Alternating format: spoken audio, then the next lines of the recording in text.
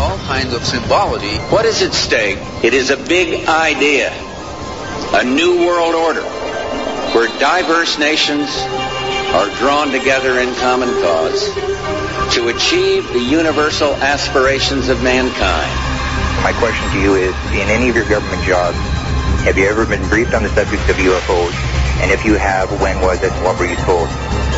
Well, if I had been briefed on that, I'm sure it was probably classified and I couldn't talk about it. When I got out in 1989, we had cataloged 57 different species. We walked over to one side of the lab and he said, by the way, we've discovered a base. The very word secrecy is repugnant in a free and open society. And we are, as a people, inherently and historically opposed to secret societies, to secret oaths, and to secret proceedings. Skywatchers Radio. Greetings and salutations to all my fellow Skywatchers, or as our intergalactic listeners call the show, Flappity, Zuppity, and the other guy. But once again, thank you all for being here with us, broadcasting live on this beautiful, amazing evening of January 23rd, 2018. Of course, we're broadcasting live from New Logic Studios in Miami, Florida, traveling via the sound waves aimed for your ears to project realism, radio for the masses. This is Skywatchers Radio. I am Angel Espino. With me, as always, is my radio hetero life mate, the one, the only, the very toit, Alan Weiler. Alan, how the hell are you feeling over there? A little under the weather, but, these things happen. But I am here to perform for you, but not jump through hoops. Whoa. No dirty minds out there. He's not here to perform for me like that. No. I don't do that for men. No. Pass, no. But thanks for suggesting it. Yeah, I really appreciate it. I don't want our listeners out there listening in and being like, wait a second, what's talking about performing for what? For who? Anyway, no. What? No. What do you mean? No. But welcome everybody. We have a fantastic show for you tonight. I know I say that all the time. Sometimes I mean it. Sometimes I don't. Liar! Sometimes it's truth, sometimes it's not, but tonight I guarantee you're going to have a good time. We have a fantastic guest. In fact, he's somebody that I've wanted to interview for a very long time, and I'm excited to have him on with us, other guy. His name is David Sereda. He's been around in the world of ufology for a few decades now. Time passes, unfortunately, and years pass, but he's been around doing more than just ufology, and we're going to talk to him about a whole lot of stuff, I'm sure. And he's going to be with us during the second hour. And if you guys want to join in, open lines as always here on Skywatchers Radio. If you want to call in, 786-245-8127 is our call-in number, so please do that. We're going to have Jesse Randolph join us here in a couple minutes for some news updates. But other guy, you say you were feeling a little bit under the weather. You and the girlfriend went out. You had a bite to eat somewhere. What happened? What'd you eat? Where should we stay away from? We had Mexican, because Mexicant. Well, would you have Taco Bell? No. Just a restaurant that's here in town, and, I'm just like, it just didn't agree with me tonight. You would have been better off going to Taco Bell, in other words. Maybe. You might be right, maybe. See, it's not always greener on the other side of the grass. Just saying. No, the guacamole was green on the other side of the grass. Yes, indeed. Oh, the guacamole was greener on the other side of the lettuce. That's it. Either way, yeah. That sounded bad. That sounded bad. Hey, one guy that knows a whole lot about grass and greenage is our good friend Jesse Randolph, and again, he's going to join us in a few minutes here, and we're going to talk about UFO-related news. I'm pretty sure he's aware of Mr. David Sereda and who he is, and I wonder if you'd like to stick around and join us during the second hour, because that might be a nice thing. It's a nice guest to have on. David is a very well-known person in ufology, and somebody that I've actually been jonesing to have on for a long time. So it's one of those things. As I'm leaving the show here in the next few weeks, months, It's cool to have at least, David Sereda on to kind of close out, and bookend my time here on Skywatchers Radio. And, to be able to share this, interview with you guys means a whole lot because again, it's somebody I really wanted to get on the air. Yeah, a really good guy to and talk to. By the way, again, with that, I am, as you heard, leaving the show in a few months, weeks, days, perhaps. It all depends on you out there that might replace me in here. So if you're listening in right now and you want to be a host on Skywatchers Radio, we have right now open tryouts. Other guy. Yep. Tell us a little bit about what we're looking for your We're looking for someone who could speak well, speak very educatedly on the UFO phenomena as well as some of the other topics. Well, we're trying to replace you, not do better than you. So That's there, true. See, I'm trying to say nice things about you. Good man. We're looking for someone who, male or female, who can bounce back and forth with the sick and twisted humor that we have, as well as adjust themselves to cater to whoever we're interviewing for that week. We'd love someone who's actually had some on-air experience prior, but we could train the right person if we need to. Indubitably. That's and right. If you just go back to our archives and listen in for a few weeks of past shows, I think that's more than enough training to get the hang of what we do here. Yeah. It's pretty simple. We like to keep it light and fluffy. We don't get too crazy and out of control. We don't bash any of our guests. We're nice and polite to everybody who's on. And we just try to let them, speak their story and, let you, the audience, make up your own mind of what you heard. And, I think that's the best way to do radio. You can always go extreme, and we've done, our fair share of, talk to folks who've gone extreme in this, field. And, it's funny.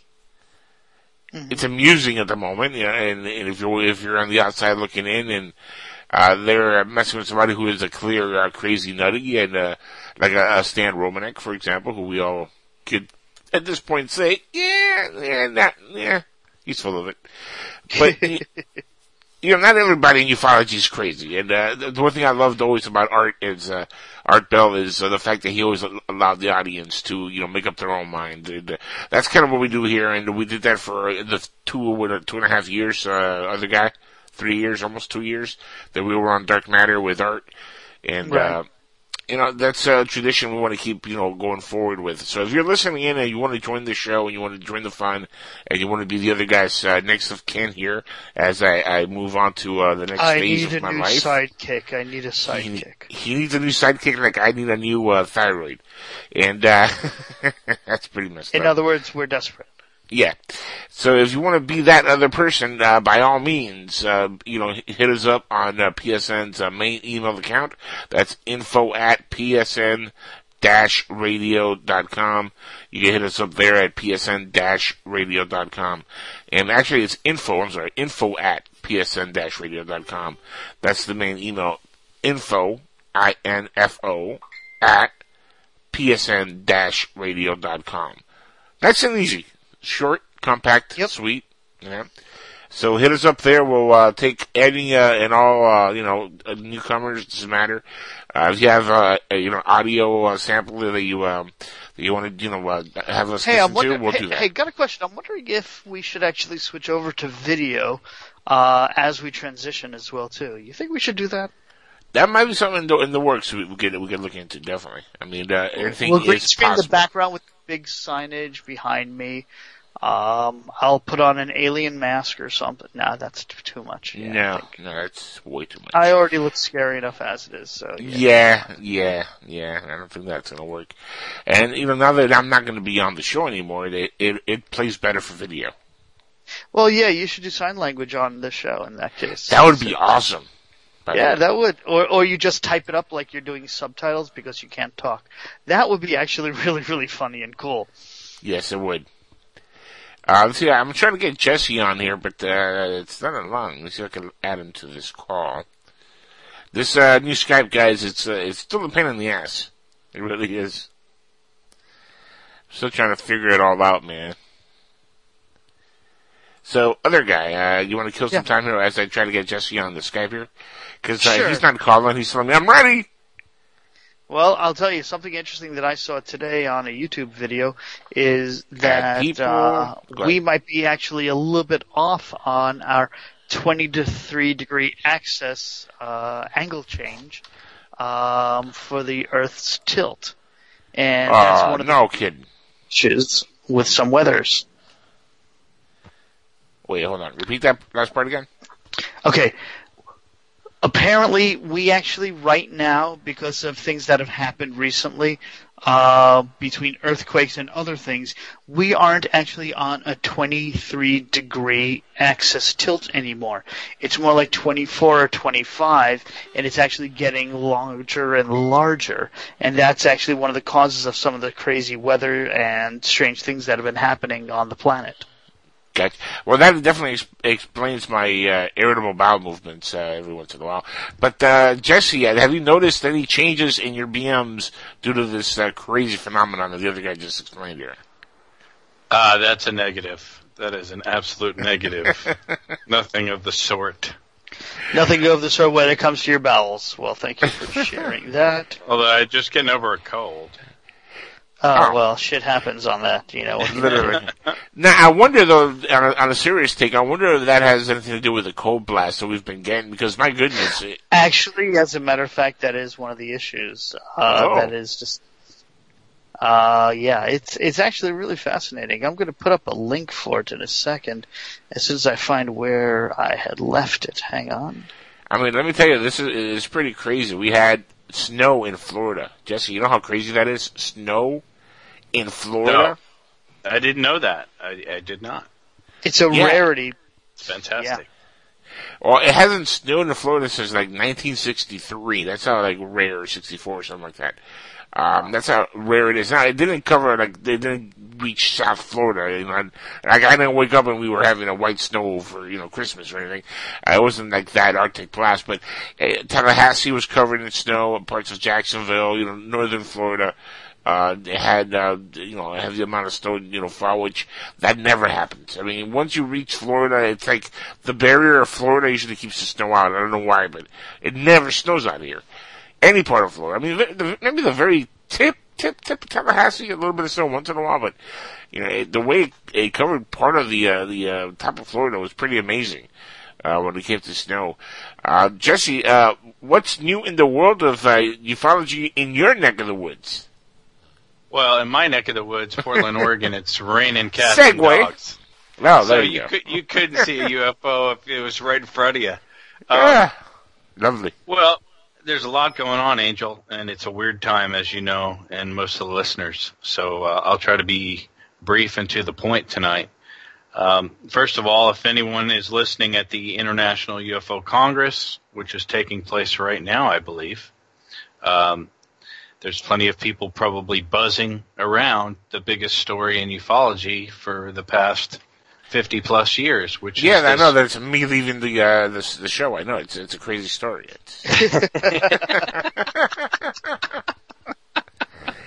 Everybody's talking about it. Everybody is talking about this.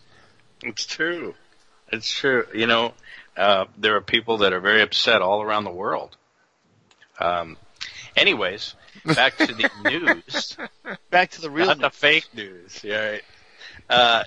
The Congress is going on, and everybody's buzzing about this story that was from every single press outlet in the world, really. Every major one that had meaning, that has meaning.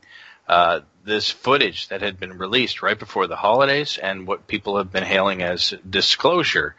Your buddy Grant Cameron, Angel, right off the bat is still saying disclosure day 27. I mean, he just keeps going with this, and guys like different radio hosts that you love or like or hate are running with this, and I think that they're off base, and they've jumped the gun in a hideous way. So, real quick, I wanted to touch upon what the alternative folks within our community, the UFO community, are talking about what this really may have been and what it might be, and then we can talk about where it's going right now. So, real quick, folks like Dark Journalist, Linda Moulton Howe even doing a pretty damn good job of trying to say, hey, what is this? There's been no follow-up, both from the Tom DeLonge group. In fact, Tom DeLonge has gone pretty silent on the entire subject since the holidays. Yep. So people, again, are frustrated. People are upset. Some people are already starting to say that he's been silenced.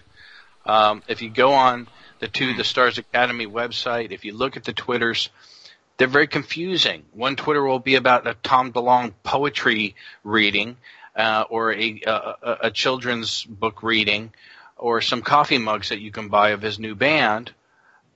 And then the next story will be about Luis Alessandro talking about releasing more footage of extraterrestrial crafts via F-18s. So it's very confusing to not only the world, what To the Stars Academy is trying to say and do, but it's also really disappointing to the people in our community here because it just smells bad. It doesn't feel right. It's strange, this mixture of this, pseudo kind of commercial pop punk kid that's real silly acting, and strange alternative kid, and then these people, these CIA sort of deep state quasi folks that nobody really wants to trust at all, and probably shouldn't. So very strange. But here's what people are probably, hopefully, starting to talk about at this conference, if you were there, is the following. To this date, since the footage has been released, now keep in mind there were, I believe, 2 separate videos from 2 different locations. One was aboard an aircraft, 2 different aircraft carriers, I believe, but one was both via these F-18s, these fighter pilots who came forward to say that, yes, this is what they saw, they don't know what the hell it is, and it's like nothing they've ever seen, therefore it must be extraterrestrial. Got a question for you. Isn't the International UFO Congress actually February 14th through 18th? I don't know. I thought it was January. I might have mixed that up. I apologize. Yeah, I'm looking at their website right now, and I'm like, I could have sworn I had it on the books for me to try and get out there, and I'm like, 6 months down the road, it won't matter. 6 months down the road. Okay, well, that's embarrassing. I apologize. Well, I just did a plug for it. If you're going to go, I imagine if you're going to go, there's enough time based on the show we're doing live. Yes. That's right. There's still enough time. That cold medicine will get you every time, gents. Back to the story here. Finish the point. Many have finally come to their senses and said, hey, put on the brakes here. Number one, what we know is that all these press outlets release this information at the same time, okay, which is totally strange and unheard of.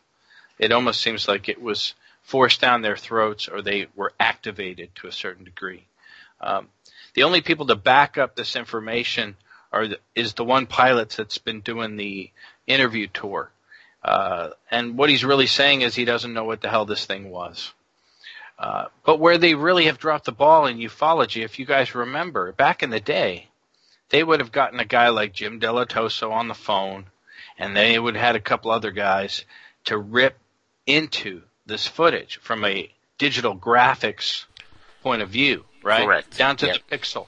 Yep. And compare it to other gunship camera footage of other jets, other phenomena that is known and unknown, to try to find a correlation. For instance, finally, some folks within the YouTube community have been starting to put forth information that this actually is flaring that we're seeing from conventional aircraft or black program aircraft via Area 51, etc. Yeah, that's what always gets me, Jesse, is like everybody jumps to the conclusion immediately that, it has to be extraterrestrial. Well, Angel, when it really starts to make sense is these are people that actually are doing testing with the gimbal camera footage. Right. And utilizing the kind of cameras that was utilized and how they create lens flaring from those cameras and what they pick up. And they're able to recreate the flaring quite easily. And the point I'm making, and I think that they're making, I'm trying to discuss it here so that people can do their own research, is that it seems to be that this is not as strange as it looks for the 30 seconds that we were shown before the holidays with To the So Stars, the trying to spinning make it seem and spin. You're saying the spinning is something that's easy to do. The clouds are staying the same. The object is spinning. You're saying that's on a gimbal? What I'm saying is that if we were able to get experts, none of the shows did this. None of the press went and talked to people who have experience with these type of cameras, right? None of them talked to experts. You're right. None of them have. Graphics. They didn't talk to any F-16 pilots. None of cameras. them. Well, and none of them spoke to the camera makers. None of them, just like you would if you were talking about the moon, you'd go and talk to Hasselblad. Right. None of them did this. Nobody did any secondary information. Leslie Kean, no one. That in itself is inexcusable. To this date, we have no other footage to compare this to, gentlemen. I implore people to take a look at what I'm talking about. I don't have any specific links right here. I think Dark Journalist is doing a terrific job at bringing this forward. Not to try to be a stink bomb. Of course this would be great if it was true. Although, guys, when something smells as bad as this does with the people involved, it's very quite possibly rotten. And there is ulterior motives. We don't know what they may be. But right now there really isn't anything to corroborate that this is anything all that extraordinary other than the fact that we have nothing to compare it to. So it looks strange to us because we're not used to seeing gun camera footage of anything. Maybe of an eagle being shot, of a hot air balloon being shot by gun camera footage off an F-18. We just don't know. And no one is doing... we see gun footage hitting the Taliban and ISIS. We see gun footage all the time if you look. Not of other aircraft. No, there's footage of chasing, Russian MiGs and things like that. There's gun footage stuff. That's the kind of footage that needs to be looked at to try to compare the graphics community within ufology, who has really dropped the ball here. They're the ones who have uncovered just in the past year. Remember the little alien dummy when they were able to decipher the placard? And made everyone in Mexico look terrible because they had deciphered through graphics in Photoshop and they were able to read that this dummy was in a museum.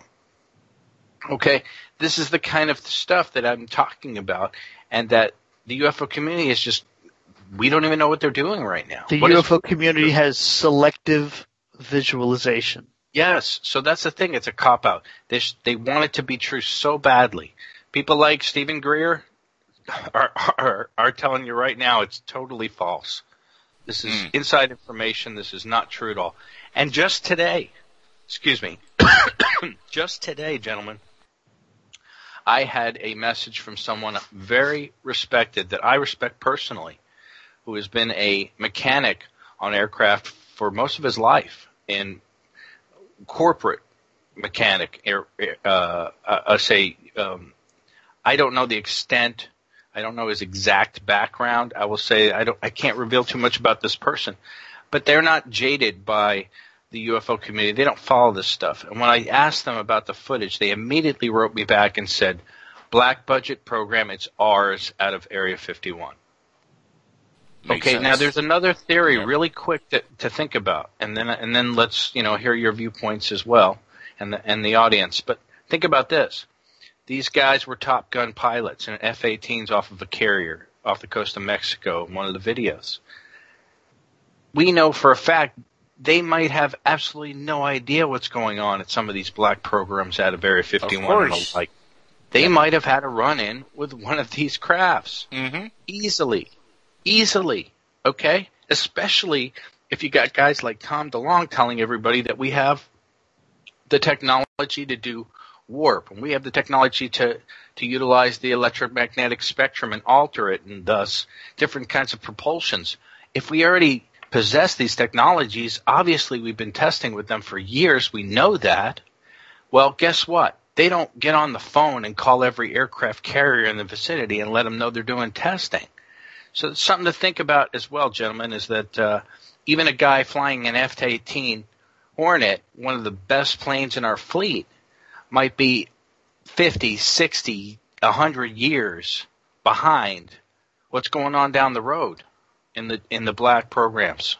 Fair enough. California desert, Nevada desert. And that's what's going on. There's a rift in UFO communities. There's these people that are just opening their arms and saying it's here. Disclosure is here. And now they're all kind of like, well, what do we do now?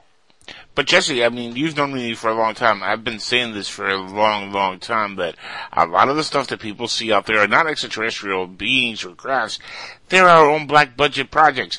Look, you can't have your cake and not eat it. Okay? If you're of the belief that we've back engineered aircrafts for the last 70 years, then some of the stuff that's flying up there is our own back engineered stuff. If you believe that we have black budget projects, you know, guess what happens when you test new stuff? It breaks down, has crash, has incidents. You know, people are going to see it. You know, one question that somebody asked me once, and really, to this day, I'm like, yeah, why would they? Why would aliens need lights on a spaceship? That's a very human trait. No, that might actually just be the after effect of their propulsion system. It could be, but a lot of times people say, oh, there's all these lights that are, you know, like red light, blue lights. These are human type of lights. We put that on our ships. That's a human trait. Aliens could, you know, their ships could be all kinds of different kind of things. Their propulsions could be completely different where they have no need for light. Maybe they see in a different spectrum that they don't need to have, you know, a shiny light going in front of their ship to be able to view things. And a lot of people see lights when they see alien ships. So, I mean, to me, it's a human experience. A lot of the experiences that people have with our own black budget projects, stuff that we've back engineered, and this has not shocked me. I think this was what's going on with Tom DeLonge. I think he's been used as a puppet by people that want to just use him for his fame. And I think he's allowed himself to be used because he really is a fan. He's a fanboy of the subject. Well, I guess you're asking, I think you're leaning into making some of the right... Yeah. Well, you're making a statement, but some of the right questions at this point is really why. Why did they do this? Why did they pull this card? And how were they able to get all the major press outlets to come forward at once before the holidays? They're testing the waters. Well, that's a great point, Angel, and I think you're spot on with one of them. Yeah. But who exactly is testing the waters? Perhaps you're right. Maybe they are testing the waters. What we do know is that there really hasn't been much follow-up at all. The major press outlets did what they were told. They ran this story. Mm-hmm. They did some interviews with some of the key players. Okay? The narrative was set forth, and now we're supposed to digest. And that's a really good point. What is this gearing towards? Obviously, the Greer camp says it's gearing towards the false flag, right? The false flag alien threat. And keep in mind that the DeLonge camp continually seems to drop little tidbits about this being a threat. Right. And that it's not a positive thing. It's something we need to be very deeply entrenched and aware and alert and afraid of, really. So William Cooper spoke about this also on Behold the Pale Horse and when he spoke live in interviews. I mean, he spoke about this false flag, Jesse. This is not, anything new also. We've spoken about this in ufology 30 years ago with William Cooper. Well, a lot of people think also that the threat, we spoke about this briefly, I think, last time. The threat itself, by creating it, is going to help gain support for a space force, like an Air Force, that will be able to pump another $1 trillion a year into. And that keeps all of the black budget folks happy, and all the lobbyists and all the other politicians that are paid off happy as shit, because now they don't have to start a war to get the wheels churning. They can look towards space as a threat. And then that opens the floodgates for nuclear weapons in space, which is probably something that, if they don't already have, are really excited about doing. Oh, I'm sure they have that. I mean, look, in the 80s, they had the Star Wars program, not the movies, Star Wars program, with the Bush family and Reagan's and the Reagan presidency, where I am positive to this day, Jesse, that we have lasers on the moon, we have nuclear weapons on the moon, we have bases on the moon, we have all kinds of things on the moon right now that is man-made. We put it there. Well, there's other stuff besides on the moon as well, too. That's not. Well, yeah, no, I'm pretty sure. I'm pretty sure we found. No, here's and we can go a long way with that, by the way, other guy. But look, I'm pretty sure we found stuff when we went to the moon originally, and maybe found beings. That's a different discussion altogether. But I'm pretty sure that, since, we've been told that, we haven't gone back to the moon, I think that's a load of BS, because if we have black engineered aircrafts that can travel at the speeds that some of these things can travel, going to the moon and back is nothing. It's a piece of cake. So don't let that fool you. It's called the Secret Space Program. Correct. So going to the moon, it's still 250,000-mile trip. Yeah, but I mean, let's be honest. You're right. Instead of it taking a couple of days, it takes half an hour. Oops. I mean, keep in mind, we've only with the guys we know, the ISS and the shuttle missions, they've only gone up 400 miles. Top. Right, but according to NASA, we went to the moon with technology the equivalent of a washing machine. That's right. So, yeah, if that's the case, if my washing machine and my microwave put together are more technologically advanced than what got us to the moon to begin with, and we have trillions of dollars being pumped into black budget projects, believe me, we can get to the moon without a problem. And we have bases and all kinds of shit on the moon right now. That's a done deal. I mean, case closed on that one, folks. Yeah, I don't need disclosure to know that's going on. I don't need it. Yeah, it's going on. You know what? It's really must be a strange day, because I agree with almost everything you've said tonight. I have to say, the world's coming to an end. Yes. The point of bringing forth this information, besides the obvious, gentlemen, is that I want to throw out there to the community at large that how disappointed I am. I'm no longer a radio host. I'm not as out in front, but in the back end, it's very frustrating that I hear through the main people that I do support that they're not getting the kind of research that they did back in the day. Where is MUFON? Where is a host of people at Industrial Light and Magic or somebody where they were able to get them to look at the Meyer footage, for crying out loud, and they can't get them to look at stuff like this? This is a very high-profile case. These people are claiming that this footage that was released to us, the world, these two videos that we've seen, are alien extraterrestrial crafts that are definitely not made on this planet. And what I'm saying is there has been nobody to rip this thing apart and take a look at it. It just doesn't make sense to me. It's very disappointing. I hope that people listening, there's so many good graphics people out here that can throw this into a 3D program or some of the other graphic programs and break it down. And I think the To the Stars Academy, they've already been called out to come on some other programs and speak, and they won't do it. They just won't do it. And that's a shame, and that speaks volumes, in my opinion, is that they keep telling us that they're one of us. They're in our community, Tom DeLonge, etc. And you're calling them a fanboy, and I get that. At the same token, they're not getting together with us and sharing what they have.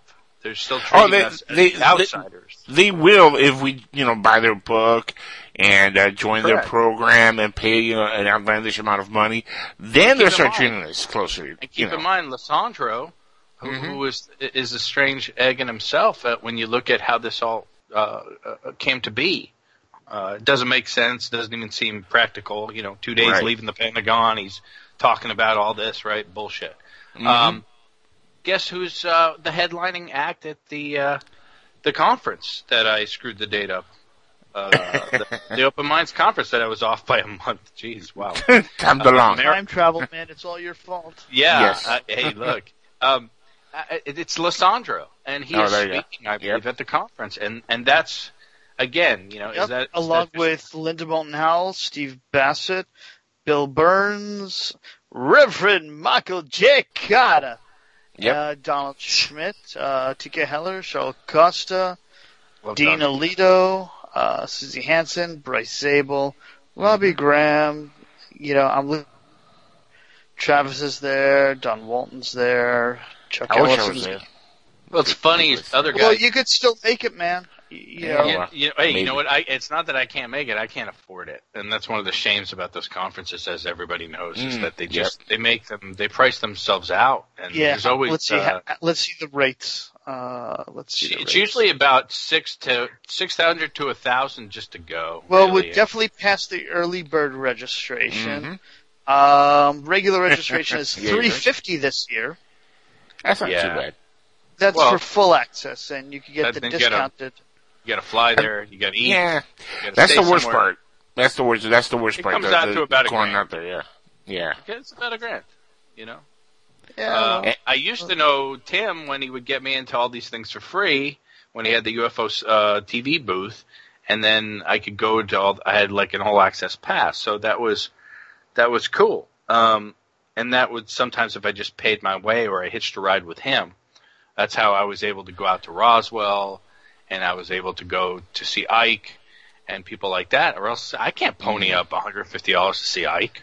And the hotel stay, I mean, that's another $400 for the weekend or for the week. Easy. Absolutely. It's very expensive. This kind of information does not run cheap. That's why the cheapest show in town is a show called Skywatchers Radio. You can get all the information for free.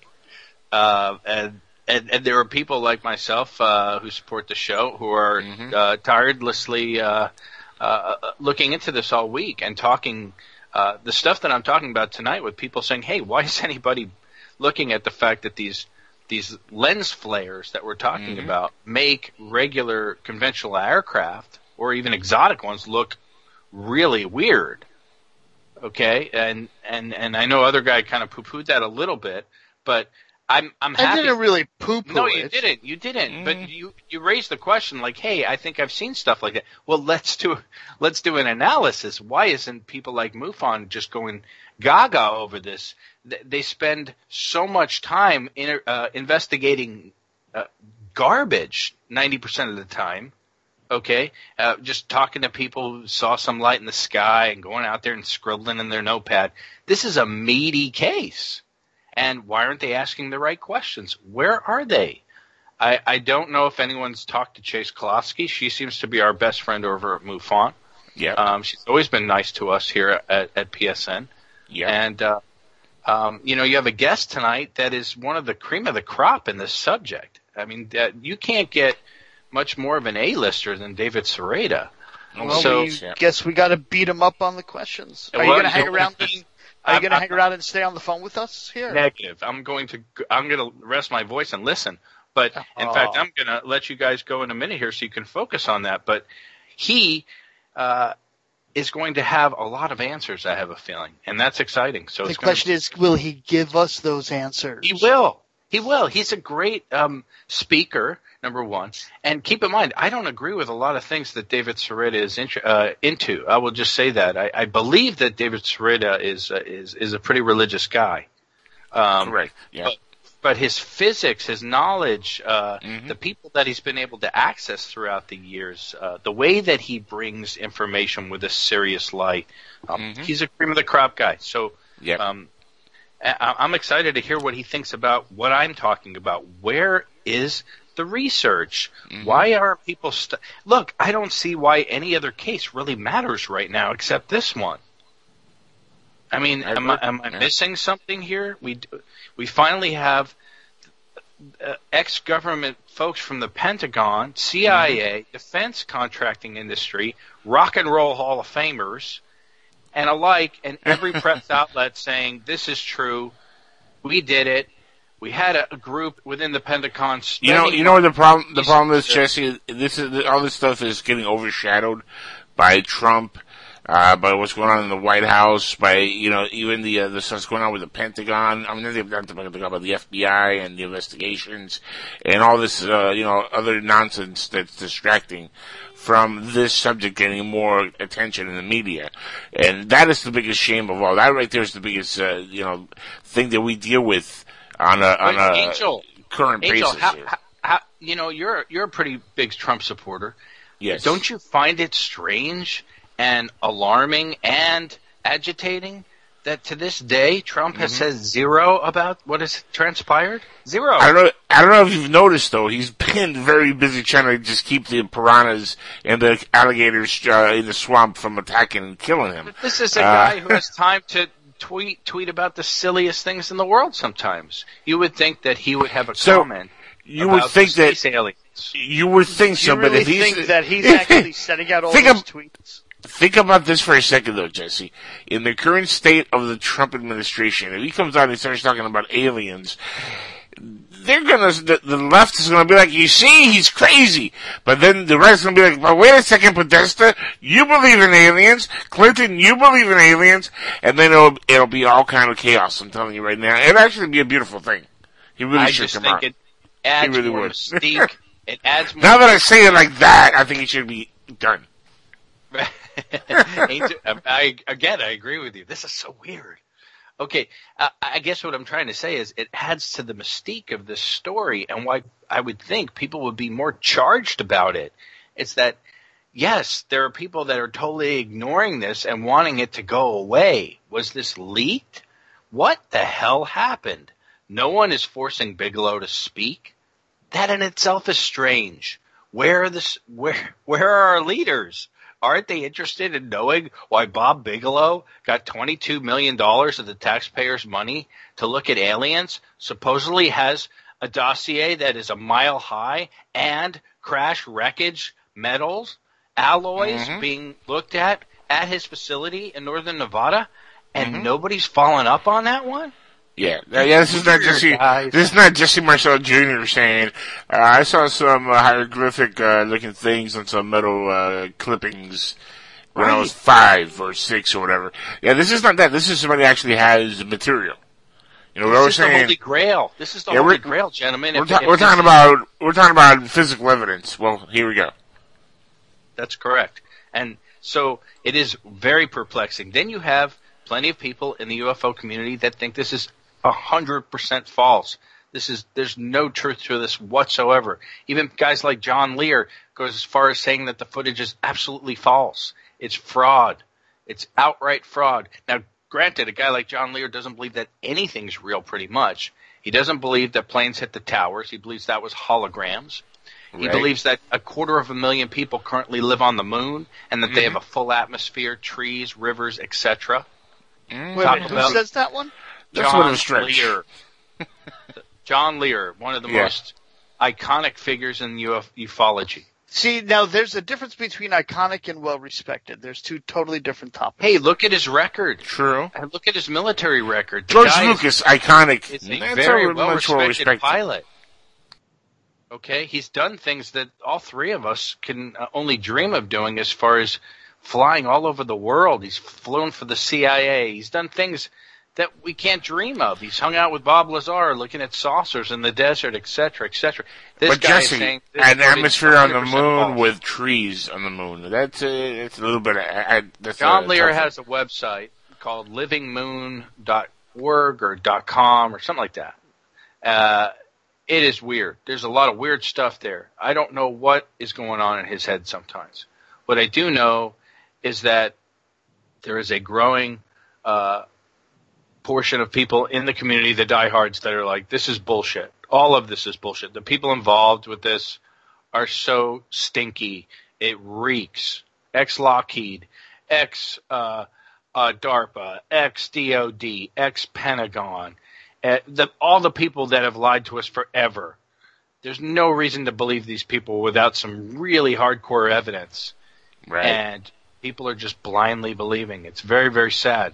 So it'll be interesting to hear what Sereda thinks about this, because to me, what else is there right now? Really? Do I want to hear about another abductee or a MyLab? Do I want to hear about Corey Goode and his bullshit anymore? No, I don't. And I don't even want to talk about it anymore. That's the good news, is that this fallout has crushed a bunch of these charlatans, because people are like, what? Of course, they're trying to monopolize on it and say, see, we told you. We actually know about these guys. They're from, Bluebeam land. Right. Right. And they're the Ebens, and they're these guys, and we talk to them all the time. So, wake up. Welcome to the party. But the smart people are like, yeah, this is an actual real story that we can get into and look into with real people and real press outfits. But is it? And that's where I rely on the real researchers. Where's Don Schmidt? Is he still looking at Roswell? Really? Well, this trumps it. And I would hope that Kevin Randall and Don Schmitz and Richard Dolan, who has been absolutely absent on this. I mean, it just sounds like the guy has totally, I don't know if he's on ketamine or what. He's just like, he was on Linda Moulton Howe, and he had no idea what was going on. She was like, well, she has been doing a very good job. Yes. Even though she's in on a station that can sometimes host some people that we're not big fans of. But she's doing a very good job at trying to find some answers, because she understands that she's devoted so many years of her life to try to find a story like this. Correct. With this kind of meat. Mm-hmm. So she's not going to let this go, right? We don't want to talk about Nazca mummies anymore. We got something real, kids. Or do we? So I leave you with that tonight, gentlemen, and I hope that your esteemed guest, besides, I know he's known for a lot of the stuff with Dan Aykroyd and all that stuff, but that stuff's in the past. This guy is a wealth of knowledge way beyond anything that Dan Aykroyd ever can come up with, that's for sure. He's a fanboy, Dan Aykroyd, and that's fine. But that, that's not something that this is a real story, and the physics is something that I'm interested in hearing about Sereda's viewpoint, because his knowledge is vast. He might look at these videos in a totally different light than we have already, and that's why I'm going to be listening on Pins and Needles. So I thank you both for having me on and hearing me out, and I look forward to hour 2. What was the first time you ever heard of David Sereda? Like, what was the first encounter with his work that you had? Well, I want to say the Aykroyd stuff, but I know it was before that. I see. For me, it was the tether incident where he dissected the footage of the STS tether that was leaked by Martin Stubbs back in the 90s. I was going to say, I thought that was Martin Stubbs. Okay, yeah. I didn't know David did anything on that, but I know that he's been dealing with Tim probably for a long time too, and he's an OG, okay? He just doesn't look like Robert Dean, okay? But he's an OG. He's from back in the day when I got involved in this. He was already getting bubbling and popular, okay? Oh yeah. He came out shortly after Bob Lazar came out and had his big 50 minutes of fame with his story on Area 51. A few years later, that David Sereda came out, and when the Martin Stubb thing hit, the way he broke that footage down. I know that's been debunked over the years. Now people try to say that they've been able to reproduce the effects we see in the footage in a laboratory, and some of it looks convincing. I'll admit. But I am still to this day not 100% convinced that we're not seeing authentic crafts in space around the tether, flying and floating all around it. It looks too legit for me to dismiss it, just because you can kind of simulate something similar in a laboratory experiment. Those two, you can simulate a lot of things in a laboratory that is simulating a real life event. It doesn't mean that, that real life event is now, something that, your mind is just playing a trick on you. That's not the case here, I don't think. But Angel, the most important thing that David Sereda, in my opinion, brought forward, and it'd be cool if you could touch on it tonight, was the fallout was pretty severe after this, because people tried to really debunk it, is the Boyd Bushman stuff. And Boyd Bushman, the scientist who had patents on the Stinger missile, okay? This was a very well-respected Area 51 scientist, does a deathbed confessional interview with David Sereda. And that was remarkable. And I still don't know it's probably one of the weirdest interviews I've ever seen in the subject, because he pulls out like this oak tag board with these weird Polaroids and stuff as evidence during the interview, and you're like, what the hell? And it was so bizarre, because here's this really, almost like John Lear, where you're like, really? But then you see the guy's lineage and his bio, and you're like, okay, well, I got to have some mass props here. So either he has a brain injury or what? Is he going senile? What is it, right? Same thing with Corso, and same thing with Boyd Bushman. And Sereda had the exclusive on that. So if you get a chance, man, I would love to hear if he thought that was a very strange interview, as strange as it looked from the evidence point of view, because, again, I believe somebody at the time had tried to say that the alien picture that Bushman showed, they were able to match to a mask at either Walmart or another Halloween type alien mask. And they really ripped this one apart, and I'm curious to see what he thinks of the lineage as far as the reputation, whether it tarnished Boyd, what did it do for Sereda's career, and what was the outcome of that? Did it lead to anything? Because did anybody back up Boyd Bushman's interview through Sereda? So yeah, I'm very curious because you don't get that many opportunities to talk to a guy who worked out at the ranch. Yeah, no kidding. No, you really don't. Well, with that, folks, we're going to go on a quick break here. Jesse, thank you so much for being on here the first hour with us, as usual. Always, gentlemen. Always. Namaste. Namaste. We're going to call on you again later on. Don't worry. Yes, all right. Yes. I love you guys. Take care. Take care, buddy. Take care. And guys, we're going to go on a quick break. When we come back, we're going to have David Sereda on himself. Hopefully he's been listening in, and he'll have some answers ready to go for us, because this should be a fascinating hour, guys. If you guys want to call in, again, open lines of 786-245-8127, as usual, 786-245-8127. This is Skywatchers Radio, and as always, we shall return with more fascinating, incredible talk. Stick around, guys. Please don't go anywhere.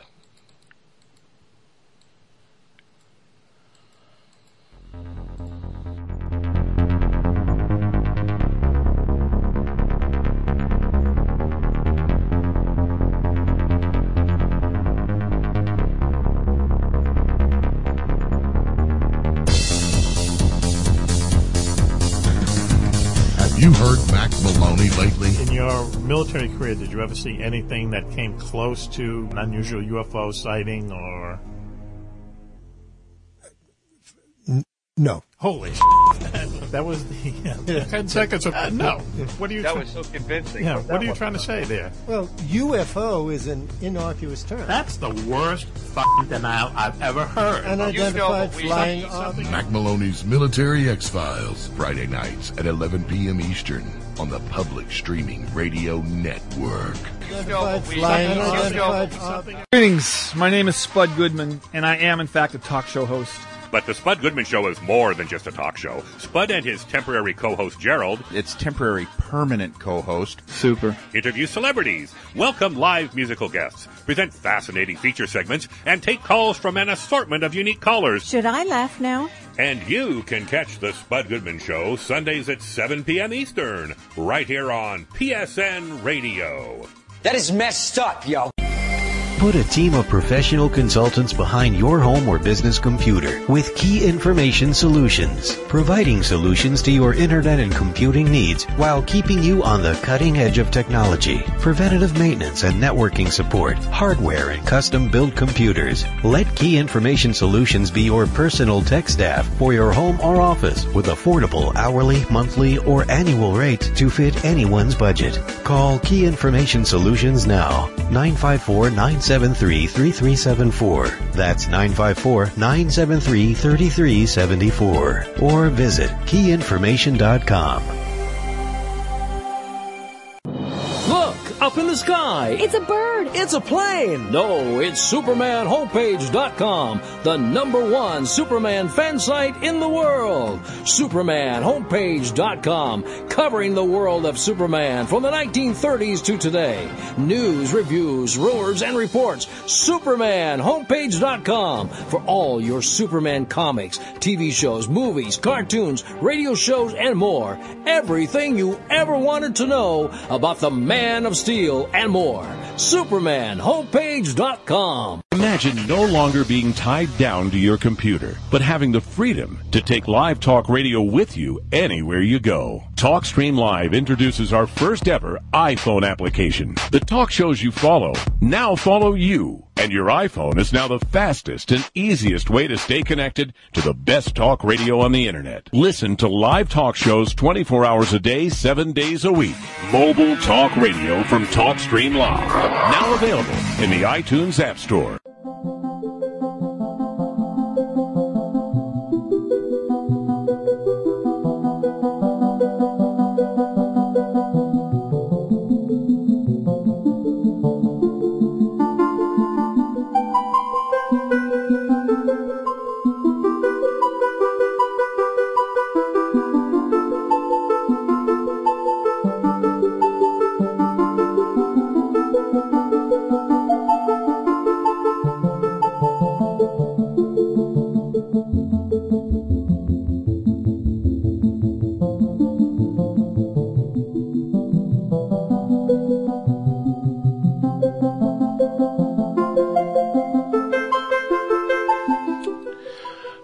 All right, guys, welcome back to Skywatchers Radio, and with us is a legendary figure in ufology, like we were saying earlier, somebody who's been around for a while, who's done his fair share of homework, Mr. David Sereda, who first had aspirations in life to become an astronaut, just like myself. I'm not even kidding.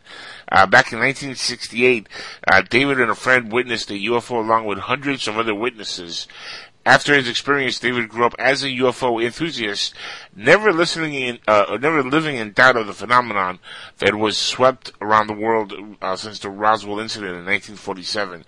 His interest in space religion, philosophy, astronomy, and science led him to a career in relative fields. He has worked deeply in high technology and on environmental and humanitarian issues, and also as a professional photographer for over the last 20 plus years. He has studied world religion, science, physics, paranormal, psychology, and for over the last 25 years, like I said, has been a hero to a lot of us within the world of ufology. David, thank you so much for being on here with us, and spending your time here on Skywatchers Radio. It is truly an honor, sir. Thank you. I'm getting like a double audio on you somehow. A double audio? Yeah, you're still talking right now. Okay, there must be some delay somewhere. Yeah, I have no idea where. Can you hear it, you guys? No, I can't. No, we don't. It must be something on your end. If I go to my Skype settings... That's probably where it's at, yeah. You're probably hearing, like through another speaker, maybe? Or... No, I'm hearing the end of your introduction right now. It was a beautiful introduction, wasn't it? Do you still have your web browser open, listening to our? That's what it is. Oh boy. Okay, that's it. Right. Thank you, other guys. That's okay. Smart guy. There you go. That's why he's the other guy. Thank you. And you didn't even have to buy a vowel to figure it out. Okay. Yeah. So but with all that said, thank you for being on here with us and spending your time with us. Being here with us. Definitely. Yeah, it's nice to hear when I was hearing you guys talking at the end of the last hour. It's interesting to hear some of the things people say about me and some of my work. You know, the first thing and foremost is as a kid growing up in Berkeley, California, I saw a UFO in 1968 with dozens of witnesses. And it was close, and it was metallic. It had no rivets. It was a saucer. And I told my story for years and years and years. And following the sighting, I told my mom, told my dad who was getting his PhD at Berkeley in psychology. And there's no one you can relate to as a kid when your parents have no way of understanding what's happening to you. But I know that in the following weeks, the dreams I had and the sleep paralysis I had were of very kind, benevolent beings from Pleiades. They don't use the word Pleiades. They showed me their star system. And coming all the way forward to, growing up and then realizing that ufology was a phenomenon, I'm first and foremost coming in with my own experience being so real to me that it just rocked the foundation of where I would go in life and what I would do with my life. And so, when I was having, most of my life at that time, I was working as a tree planter for, 23 years part-time, and I worked for physicists in Los Angeles on nuclear fusions, very, very world-renowned physicists, including the physicist that built the atomic bomb.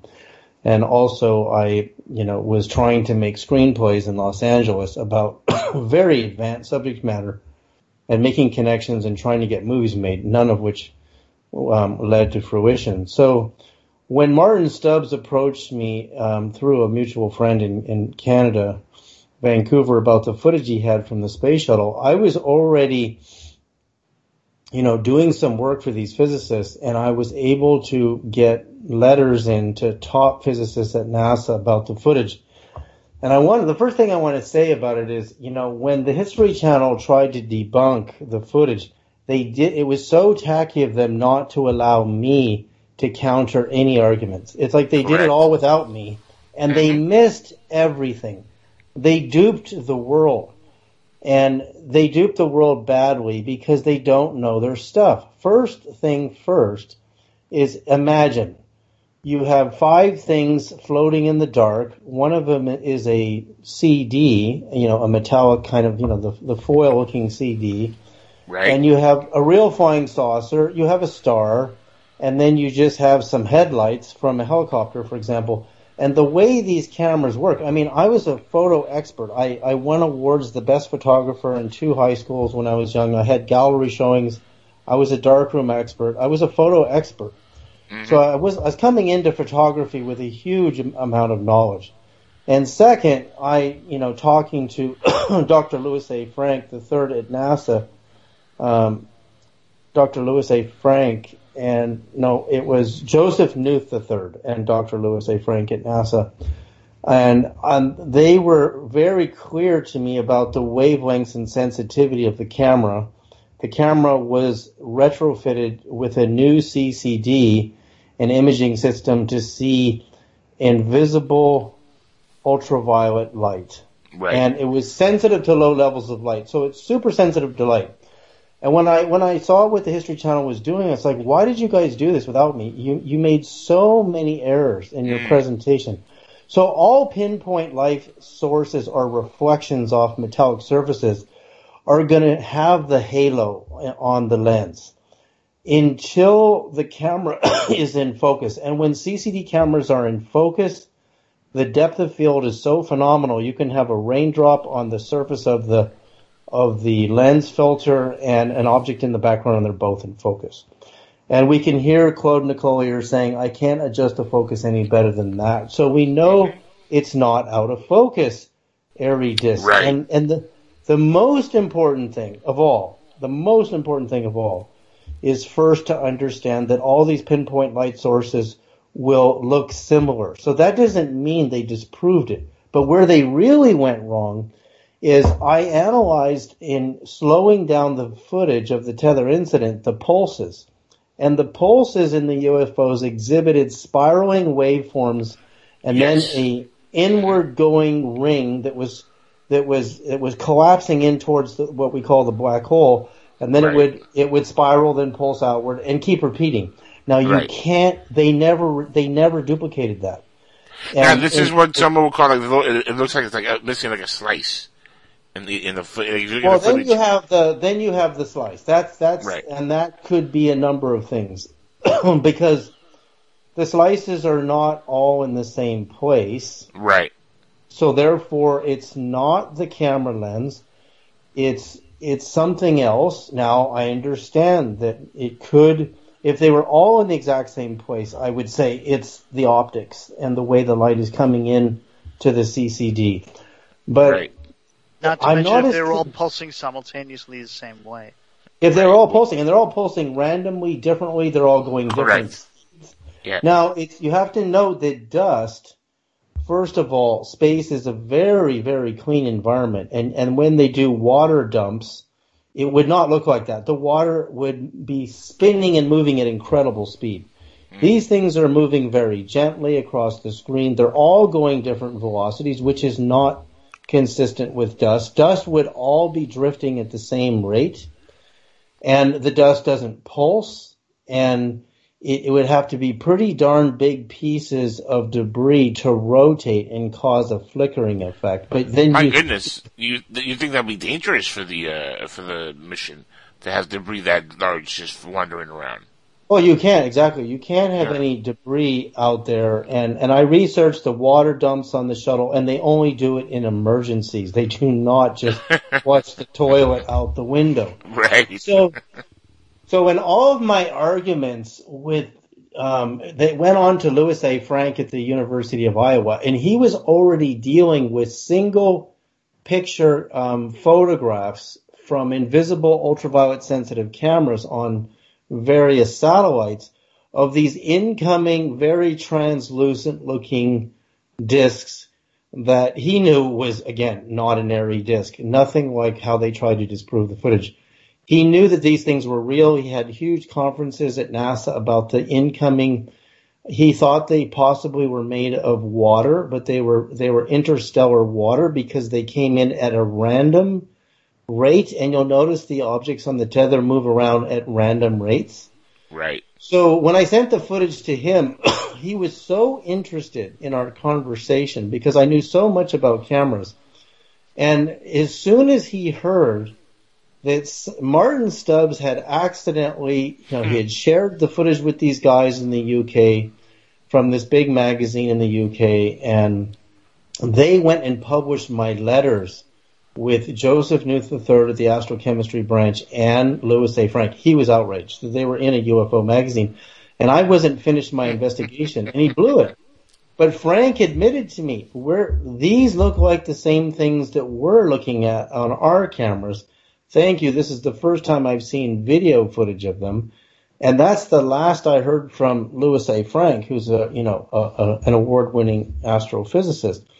So there's no way in the world that I believe the debunking was anywhere near correct. You could, like I said, you could have a flashlight pointing at a camera. You can have all sorts of pinpoint light sources, and then you'll see the halo. And if you're using the super sensitive cameras, and they weren't using the same cameras because NASA won't allow anyone to have those CCDs on the low light level cameras.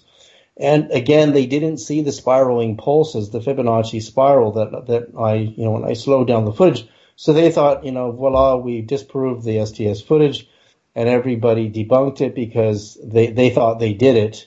But again, because they didn't have me on, then they really messed up. So well, I mean, that's how you would cover something up, though, David. You would have misinformation and not have the original source who really nailed it like you did, and that's how they flip it around. And I mean, I believe so in the 90s it was a big hush hush to cover all this stuff up. Now I think they wouldn't care. I don't think that would happen at this point. Yeah, I mean, nobody cares about it anymore, and also other people have taken NASA footage and put it on the internet and sensationalized it. But nobody analyzed it and the cameras and the wavelengths. I actually have the book, Evidence, the Case for NASA UFOs, with every letter from every correspondence I made at NASA. And they truly admitted it is definitely a mystery. There's no way you can say this is space dust. And Louis A. Frank, listen to this. Louis A. Frank at the University of Iowa was so brilliant that he could debunk the reflections off of dust based on the intensity of the light curve and the sensitivity of the light of the camera. And he was so good at it that he was able to tell other scientists, no, that's not space dust, because here's the light curve of what a reflection on space dust really looks like, and here's what this looks like, and it's not the same thing. So again, even those arguments were not admitted in I think it was the History Channel who did the debunking on me and the tether. So, yeah, that hurt me. Even though my film, Evidence, the Case for NASA UFOs, which came out in 1999, 2000 on VHS, it ended up on Google Video with tens of millions of views. And then when YouTube came along and overtook Google Video, the film got chopped up in parts. And we were not able to sell the DVD anymore because it was free everywhere. So that's what happened to that. I used to get these calls from Charles Brown, this famous Air Force pilot who was in Disclosure, Lieutenant Colonel Charles Brown. The name is familiar, but I haven't never interviewed him. Yeah, just Google Charlie Brown. In fact, they were going to make a movie in Hollywood about his the end of World War II, his story. And in the years before Charlie Brown died, and he was part of Stephen Greer's Disclosure. You can just look up Disclosure, Charles Brown. He called me all the time. We would talk for hours about the tether. That's all he wanted to talk about. He really got it, that it was real. How long does the tether video actually run? Ooh. Oh, that's a good question, because you know what I did? I had to write the NASA library, video library, and give them the time code.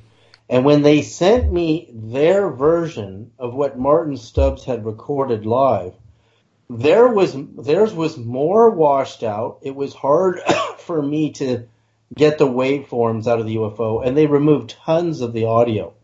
So I knew, first of all, that it was real, that Martin Stubbs didn't add anything to it. But the audio in the Stubbs original is more complete. Whereas what NASA put in their library, they made it brighter so you couldn't see the waveforms as easily. I can see them, but they're not as good. Is Martin Stubbs still with us, or has he passed? Oh no, he's around, and he's around. Oh yeah, he's available also. So if you guys want to get a hold of him, we can try at some point. So the next thing you guys were talking about is the Boyd Bushman stuff, and Boyd and I have hundreds and hundreds of emails over the years that I've kept, and I did an interview with him that is the same as the deathbed confession video, but when I filmed him, he was much more coherent than that, and he gave me information that I would not, in my video interview, that I would not disclose to the public.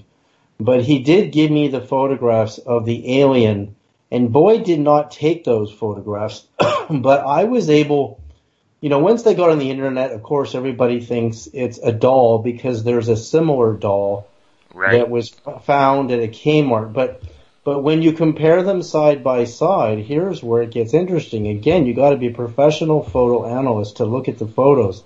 First of all, there's only a few tones of coloring on the doll, and it's all spray paint. The reflection in the eyes on the doll is only one reflection. But when you look at the reflection on the Boyd Bushman photo of the eye, because if you take a flash and you stack like 6 sheets of glass on top of each other, you're going to get 6 reflections off the 6 sheets of glass. And the eye of this supposed AI, this is not an alien that is part living and part AI. It has so many layers. I'm counting at least 5 or 6 reflections. Now, if I take a flash photograph of your eye, I might get you 1 or 2 reflections, right?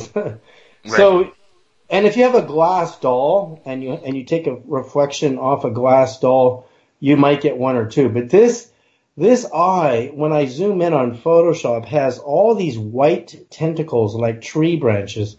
And I've even got a photo. I've never put it on the internet. And you see, due to the flash of the camera, if you think of a night light, that it's a motion sensor light, then the light turns on in your backyard, right? So you also have photosensitive diodes that as soon as the camera detects light, it turns the camera on through a photosensitive diode. Well, I believe this thing that Boyd is showing us is an AI, and the limbs were torn off the arms due to the accident at Roswell, and they were put back on, which we have in the reports, of course so. And the eyes are sullen and black because the blood or plasma was drained out of the body, so the eyes became like sullen cavities. And then, this is really strange, in one photograph I possess, and I have all the originals that Boyd gave me to this day, the second the flash went off, they look like comets, tiny little comets with streaking trails behind them came shooting out of the eyes and streaking across the photograph. And I said, these things, this is not a reflection. This is not what reflections look like in a lens. They're not hexagons like when the aperture is dialing down on the camera. This looks like something like through the photoelectric effect from the flash. It triggered some energy, and these little comet tail things, they almost look like sperm trails shooting by. There's like 3 of them coming out of the eyes. And first of all, that you would never get that on a doll. And then in one photograph, there's this massive waveform coming out of the head of the alien, right at the surface. There's a red explosion and a huge waveform. And I thought, okay, what if this is the last photograph on the roll? And when you unwind the film out of the camera, because this is film, not digital, then you get the light exposure effect on part of the photograph. Well, the problem was it doesn't look anything like that, because I've developed hundreds and hundreds of rolls of film, and I know what that last photo looks like. And this doesn't look anything like that because the wave lines are too clean. And there's no bleeding of the light. Everything is too crisp and sharp. So this, again, looks like when the flash went off to take a picture of the AI, it triggered a photoelectric effect in the circuitry inside of the AI, and it sent out a pulse of energy that affected the film plane. And that photograph's in my possession. Again, you put these things on the internet, they end up all over the place. And people just think they've debunked it because they just said, oh, fake, whatever this is. So I decided after the Boyd interview that I did that, how can I do a good job of this to give Boyd his the credibility he deserves back. And all I can tell you is when I put some of the photos up, everybody said they couldn't believe I was getting into this. These are obviously fake. And I said, okay, you guys know more than everybody. I'll just forget it. I'm convinced the photoelectric effects in the photos that I've never released publicly are convincing enough to tell me that this is some type of yes, if you made an AI, first of all, like, even Google pictures of the doll E.T. that Spielberg made for the movie and compare them side by side. And I can tell you that the Boyd Bushman doll has asymmetrical, unbalanced left and right features and markings and color tones in the skin that the doll photograph that somebody said came from Kmart doesn't have. I mean, I'm looking at the footage, and I've seen the footage before, and around the eyes is definitely a lot darker. The neck area is a lot darker. It has the streaks. Yeah, you're looking at the one photo that I did put out, but the ones about the streaks coming out of the eyes, the little energy trails, I didn't release, and the one with the big wave coming out of the brain, I didn't release. But again, I hesitate to just put them on Facebook because, 20 people might look at it and that'll be the little entertainment for a few people for a day. It needs a more proper breakdown and analysis to release it. And that means I have to make a film. And to make a film nowadays, we were talking before the show, is I'll spend a year making a film and it'll just get hijacked and I won't be able to, pay my rent while I'm making the film. So, well, you could always Kickstarter it or something, I've done that, and I can't make it. I can't raise enough money. Like Stephen Greer knows how to raise $300,000. Yeah. I'm lucky to raise $3,000. So I'm just holding on to those photographs, and I can tell you that there's anomalies in the photographs. It could be that the Roswell aliens were some sort of AI, and they were conscious, and it's possible the Zetas are AI that work for a higher race of beings that don't want to do the scouting work themselves. By the way, quick question about AI. What is your opinion on the Black Knight satellite? I can't have one because I don't even know what it is. I wish I did. Oh, really? You've never heard of the Black Knight satellite? I might have, but if I did a deep investigation into it, then I would definitely know. So what can you tell me about it? I mean, well, it's been supposedly revolving around the Earth for the past 12,000 years or so. It was detected primarily in the 50s. We thought that it was the Russians, and the Russians thought it was us. It's in a opposing polar orbit, but it does change its orbit on occasion. Well, okay, so I know, and you were mentioning John Lear before the show, and I did a show with John Lear years ago, because we're about to go into this new disclosure story, which I've really broken down as well.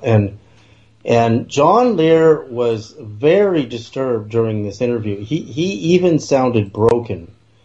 And he had me on the phone in this interview that was live with a military officer from a base like Area 51, but it was in Utah.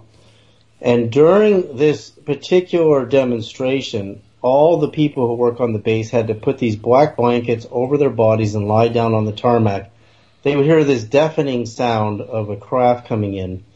And the one witness to the craft said that it was a giant black triangle like the one in the Phoenix Lights case. And it's actually not ours. It's a demonstration of a race that has military superiority over us, and that they would defend us in the event of an alien ET invasion. But then John Lear went on to discuss this black box on the dark side of the moon that could trap electronically like an AI wave trap. You know how they're talking now about immortality, where you could take Stephen Jobs' entire memory and upload it into a server and immortalize everything he ever wrote about everything he said. Oh, yeah. It's funny, Art Bell was talking about that back in the 90s, late 90s. He would have shows about, that being a possibility of the future. And I don't think we're that far off, David. Well, have you seen the last X-Files? The new X-Files, the one with Dean Haglund. Yeah. I know that's Dean. what they're getting into, right? Yeah. I knew Dean personally for quite a few years. And, okay. And that was fun, but we had a lot of conversations, a lot of fun times with him. He's really good people. He really is. He still runs his podcast, Chill Pack Radio, every week as well too. Oh, he does. Yeah, he's still doing it. Yeah. Well, that was one wicked episode because I went right back to the John Lear thing. Now, this is interesting. In the Egyptian system of spirituality and death, we have three bodies. We have the physical body, and then you have the Ba and the Ka, or the astral body, which is electrical. So you can measure voltage and current on your fingertips or your earlobes or your brain or any part of the body because we're electrical. And that theory that you lose, so many grams when you die is your second body, which is your electrical body. And any electrical field has a polarity, a magnetic field polarity, positive and negative, which could theoretically be trapped in kind of like a Ghostbusters or black box on the moon. Right. But when you attain the light body, the actual light body, and I'm going to give you an amazing example of this, then you are literally free of being able to be trapped. But Lear was so devastated in this interview, he was so disturbed about the black box on the dark side of the moon that the aliens were using. And I was remembering how the yogis of India would say that your astral body can't travel any further than between the earth and the moon. It can't go anywhere else. And I thought, wow, that's really interesting. Now, I had this experience when I was living in a yurt on my dad's ranch in Topanga, California, which is, 1994. I had this blinding apparition of Christ in Topanga. And after the apparition of Christ, I could instantly see the dead with my eyes open. I could see star beings. I met hundreds and hundreds of beings for 14 years with my eyes open, including my own daughter. When everybody said we were going to have a boy, this little girl appears beside the bed before Lyra was born, and sure enough, we had a girl. So I knew that what I was seeing was very accurate. Well, one night, I'm having this experience in the lucid state, where ETs that are very skinny and tall have me strapped to a table. It's a classic alien abduction experience. And there I am, terrified, and they're about to put a syringe and needle into my eyeball and into my brain. And what I do is, and The Matrix hadn't come out yet, the movie The Matrix, I do a backflip out of my astral self, and I get into this super powerful light body that is so powerful it terrifies the aliens and they leave. And I went, oh my God, this is the secret to how to be free. You went full Neo on there. That's what happened. You went full Neo. You literally are not free at the moment of death until you've had your light body, which the Christians call the chrism. The Buddhists basically call it the clear light, mind. And once you're in that state, you're untouchable, you're free. But believe it or not, most humans are not. And there was Lear terrified of this, that ETs could trap people's souls in these prisons, and they don't even know they're in a prison, because it's just like, Dean Haglund in the new X-Files episode that from this new season, that he's living in this virtual universe, but he knows the sun has no warmth. He said in the beginning they thought it was great because you could have sex with anybody you wanted, but then you realize it isn't real. And he goes, we want to get out of here, all of us. And he said, Stephen Jobs is here. I think that was in the X-Files episode, and I went, oh my God. Yeah, it was. Yeah. Oh my God, I thought, there's no doubt that Chris Carter knows something. And if that is the future, that what's happening with 5G networks and all of this is you're sticking your head into your electronic device all day long. Your brain is synchronizing with these frequencies so much. What do you think virtual reality is leading us to, dude? I mean, that's exactly where they're going towards. VR. Your head is already in your device, and then eventually, and your device is emitting a frequency that's grabbing your astral body. But remember, it can't touch your light body. It can't touch it. And I've had many experiences with this because I've been meditating every day for 40 years. And now I have these new harmonic field resonators on my website to create protection around your house and your body. But I believe that's what they're doing. I believe this was years ago. I could ask John Lear today and he wouldn't even remember it. In fact, he doesn't even remember me. And we used to shake hands at UFO conferences. But when I wrote him on Facebook recently, he said, who's David Sereda?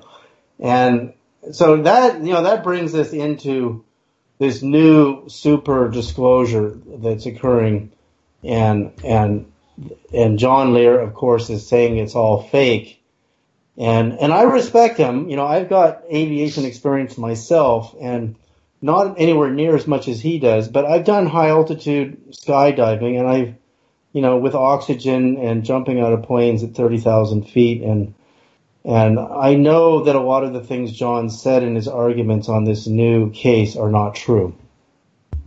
So I don't know what his intention is, but in this new disclosure, if you go to the original article in Fighter Suite magazine, I don't know if any of you guys have seen that.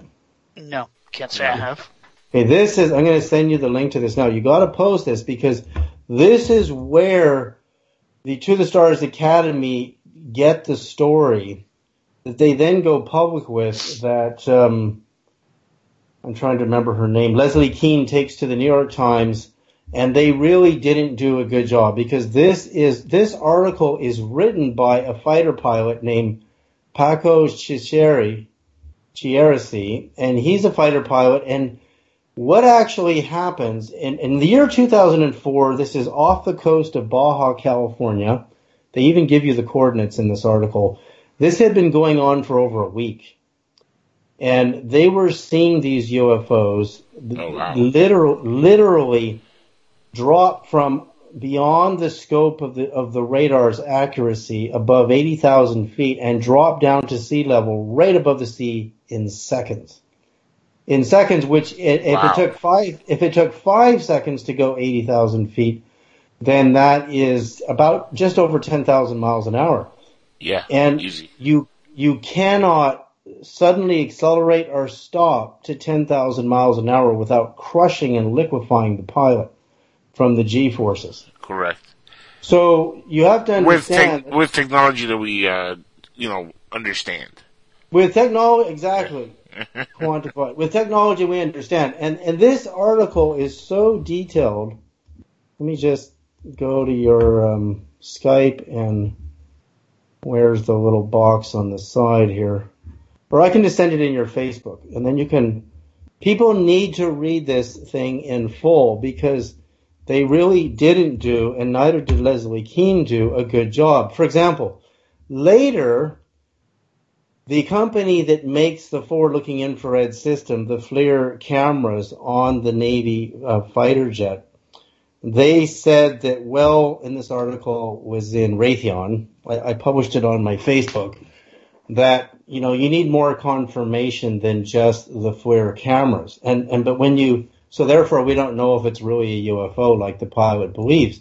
But when you read the article, it says that they, first of all, had been detecting these things for weeks, and for about a week, and then they brought in several pilot crews. David Fravor and his partner were only one of the crews, and that they detected these things on radar. They had optical confirmation and the FLIR cameras.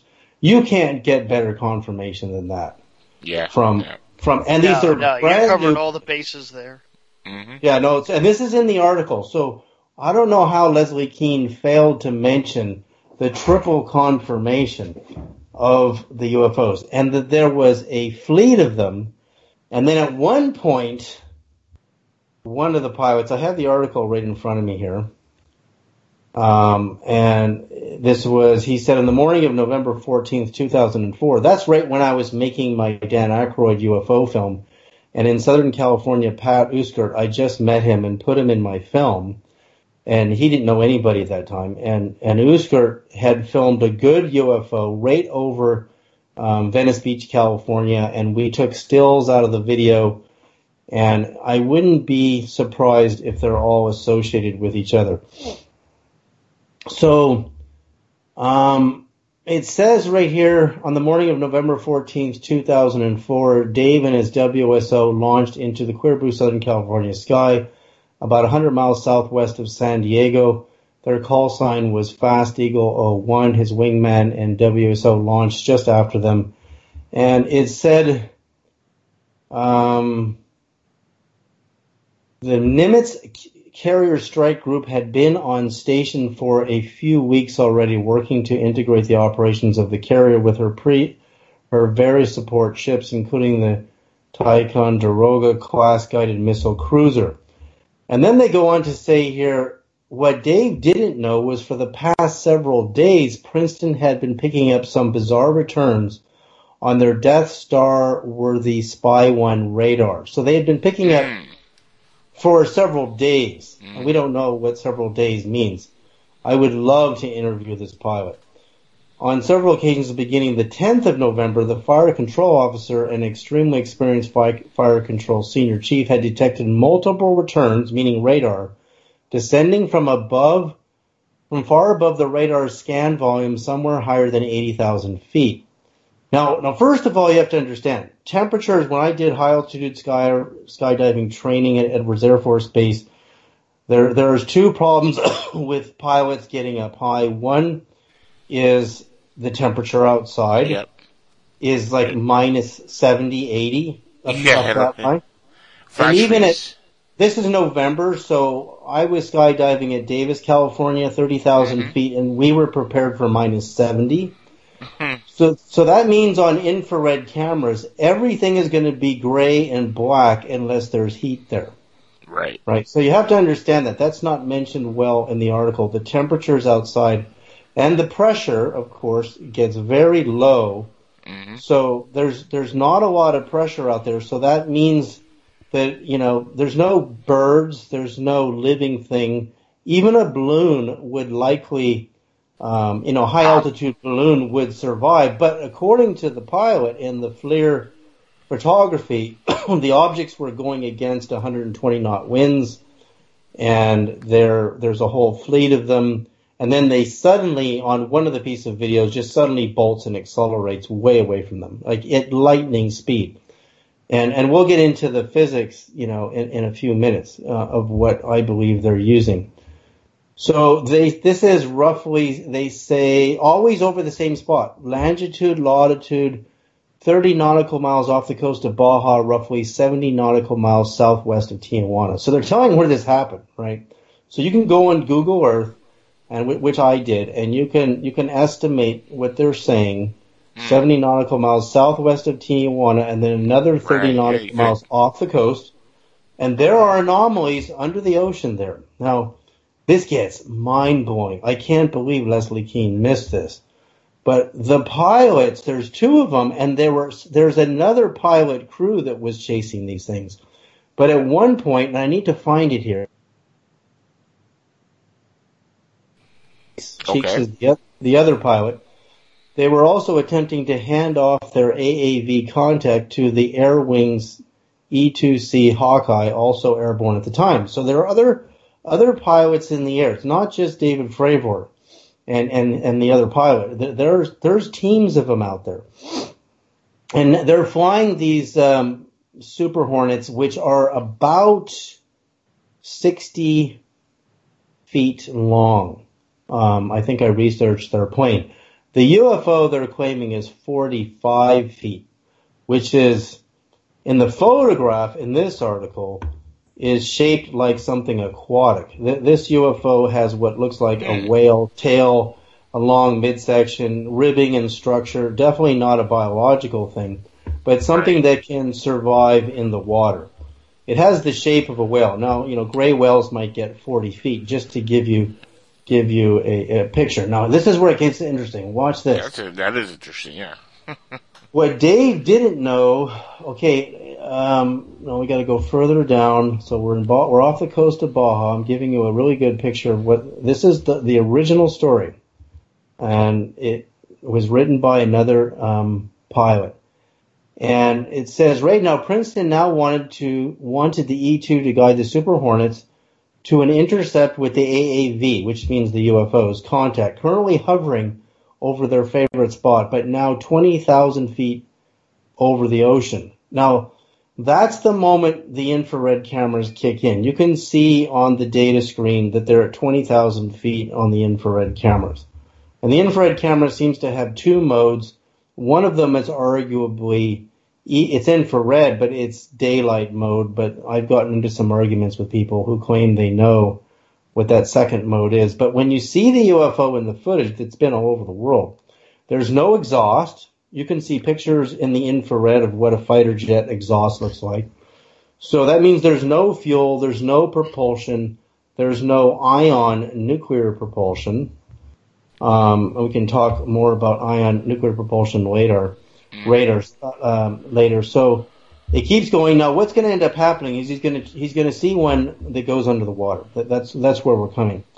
And as Cheeks approached the spot he was being vectored to, Princeton advised him to stay above 10,000 feet as the section of Super Fighter Hornets were approaching the target. Now, I want to point something out. Once you're above 15,000 feet as a pilot, you have to have your oxygen on. In fact, you're supposed to pre-breathe pure oxygen an hour before you go high altitude to get all the nitrogen out of your system. And I did that before I jumped from 30,000 feet. Pilots don't have pressurized cabins because they're dropping altitude and gaining altitude so fast. They have to have a pressure suit on to hold the pressure to their body together, and they have to have their oxygen. And that makes noise on the mask. The air intake for the oxygen makes a little bit of noise. And John Lear complained that there would be no noise on the microphones. And I know from having my helmet on, my oxygen on, you can hear the air intake. And a good microphone is going to pick that up as a background noise. Right. Yeah. And when you listen to somebody, you're going to have good insulation from the helmet, but when you talk, the faceplate of your helmet is going to have way more noise than the ear. So when there's multiple people on the line, which there are in this case, you're going to hear some background noise. So John is not correct there. John Lear is not. It is not a silent space. There's lots of air intake noise from your oxygen. Now, I know John has probably flown high altitude. I can't imagine but it's different in a fighter plane than it is when you're flying a commercial jet, which is a pressurized cabin. And I know John Lear's flown a lot of pressurized cabin planes, and I know that he has flown a lot of planes below 15,000 feet where you don't need any oxygen. But once you're above 15 and these guys are at 20, you got your mask on. So I just wanted to clarify that. And then this is where it gets interesting. He says, as Cheeks approached the spot he was being vectored to, Princeton advised him to stay above 10,000 feet as the section of Super Hornets were approaching the target. His radar picked up the Fast Eagle II ship, but no other contacts. A moment later, Princeton directed him to skip it and return to the ship. He was so close to the UFO, he decided to fly over the action and sneak a peek. The sea was calm, almost glassy smooth, and it was late morning on a beautiful Southern California day. This is November. Perfect conditions. As Cheeks flew over the spot, he saw a disturbance on the surface of the ocean. A round section of turbulent water about 50 to 100 meters in diameter, so 300 feet approximately.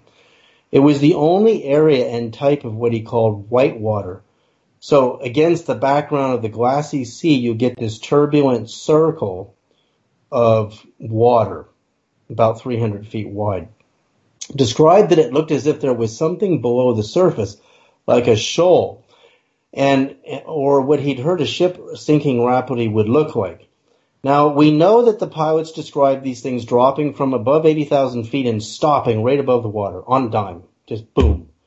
Okay, we have that testimony already. So he overflew the disturbance and circled back in the direction of the Nimitz without ever seeing what caused the water to froth. As he turned away, which happened to be the moment the Super Hornets converged on the location, the white water cleared and the ocean surface returns to its smooth state, which means whatever it is, the UFO must have gone underwater because it didn't go above the water. He would have seen it. So that means the thing went submerged. Now, and that's where you get into a whole idea. You got to read Preston Bennett's California UFO history, the Topanga UFO wave, which happened when I was living in Topanga, and I interviewed a college professor, witness to the Topanga UFOs. They come out of the sea. Oh, definitely. You know, it's funny, David, that we're leaning towards this kind of discussion because for a long time, we've talked about on this show about how undersea objects are something that it was not looked at enough because, to be honest, that is the perfect spot for these things to hide out, to make bases, to be there, undetected. In fact, I would say, and I've talked to a lot of my friends within the ufology community who are into the whole hollow earth theory and things like that, that these could be beings that have been here, millions of years within the earth, and now we're seeing them, hop around and they are coming outside of the earth, but these UFOs are our ancestors, basically. See, I think I don't know if I'd use the word ancestors, but maybe precursors to us. Who knows what kind of development? It's about the same thing, though. But it's about the same thing. They were here before us. We came in after. Kind of an ancestorship. Go ahead, David. No, I like. Let's see. This is what it gets exciting is when you start looking at real data, like we're looking in this article. Then the mind goes, "Oh my God, the sea, of course." Yeah, if you read Robert Temple's book, The Sirius Mystery, yes, he builds a strong case for the Sirians, which is one of our closest stars at 8.3 or 7 light years from Earth. And he says the Sirians are aquatic merman type beings, and he documents the ancient fish god who teaches humans everything about math, astronomy, architecture, and is one of the founders of the earliest civilizations we know of in Iraq, is the fish god, who goes by many different names. The Greeks called him and the Babylonians, had different names for the fish gods, and that they described him as like coming out, talking our language, and he had feet, but yet he had a fishtail at the same time. It's hard to say if his fish disguise is not some sort of a technological addition to his body. like an attachment that allows humans to live under the water. Like, I don't. Why would he have feet if he had a fishtail? Right. And I wonder if this is where the lore they use to create a character like Aquaman or Namor for comics. If this is kind of where they came up with that lore, because I mean, it sounds very much like an Aquaman type of character. Yeah, our planet is 2/3 water. Now, here's what's interesting for the underwater world is radar microwaves don't work underwater. And they don't travel very far because of their wavelengths, and they use sonar, which uses transducers, which is like a vibrating sonic plate and a crystal, to send really high pressure beams to detect other vessels under the ocean. But you can't see very far with sonar. It's not like radar where you can see all the way up into space and you can see something coming from hundreds of miles away. You can't do that in the ocean.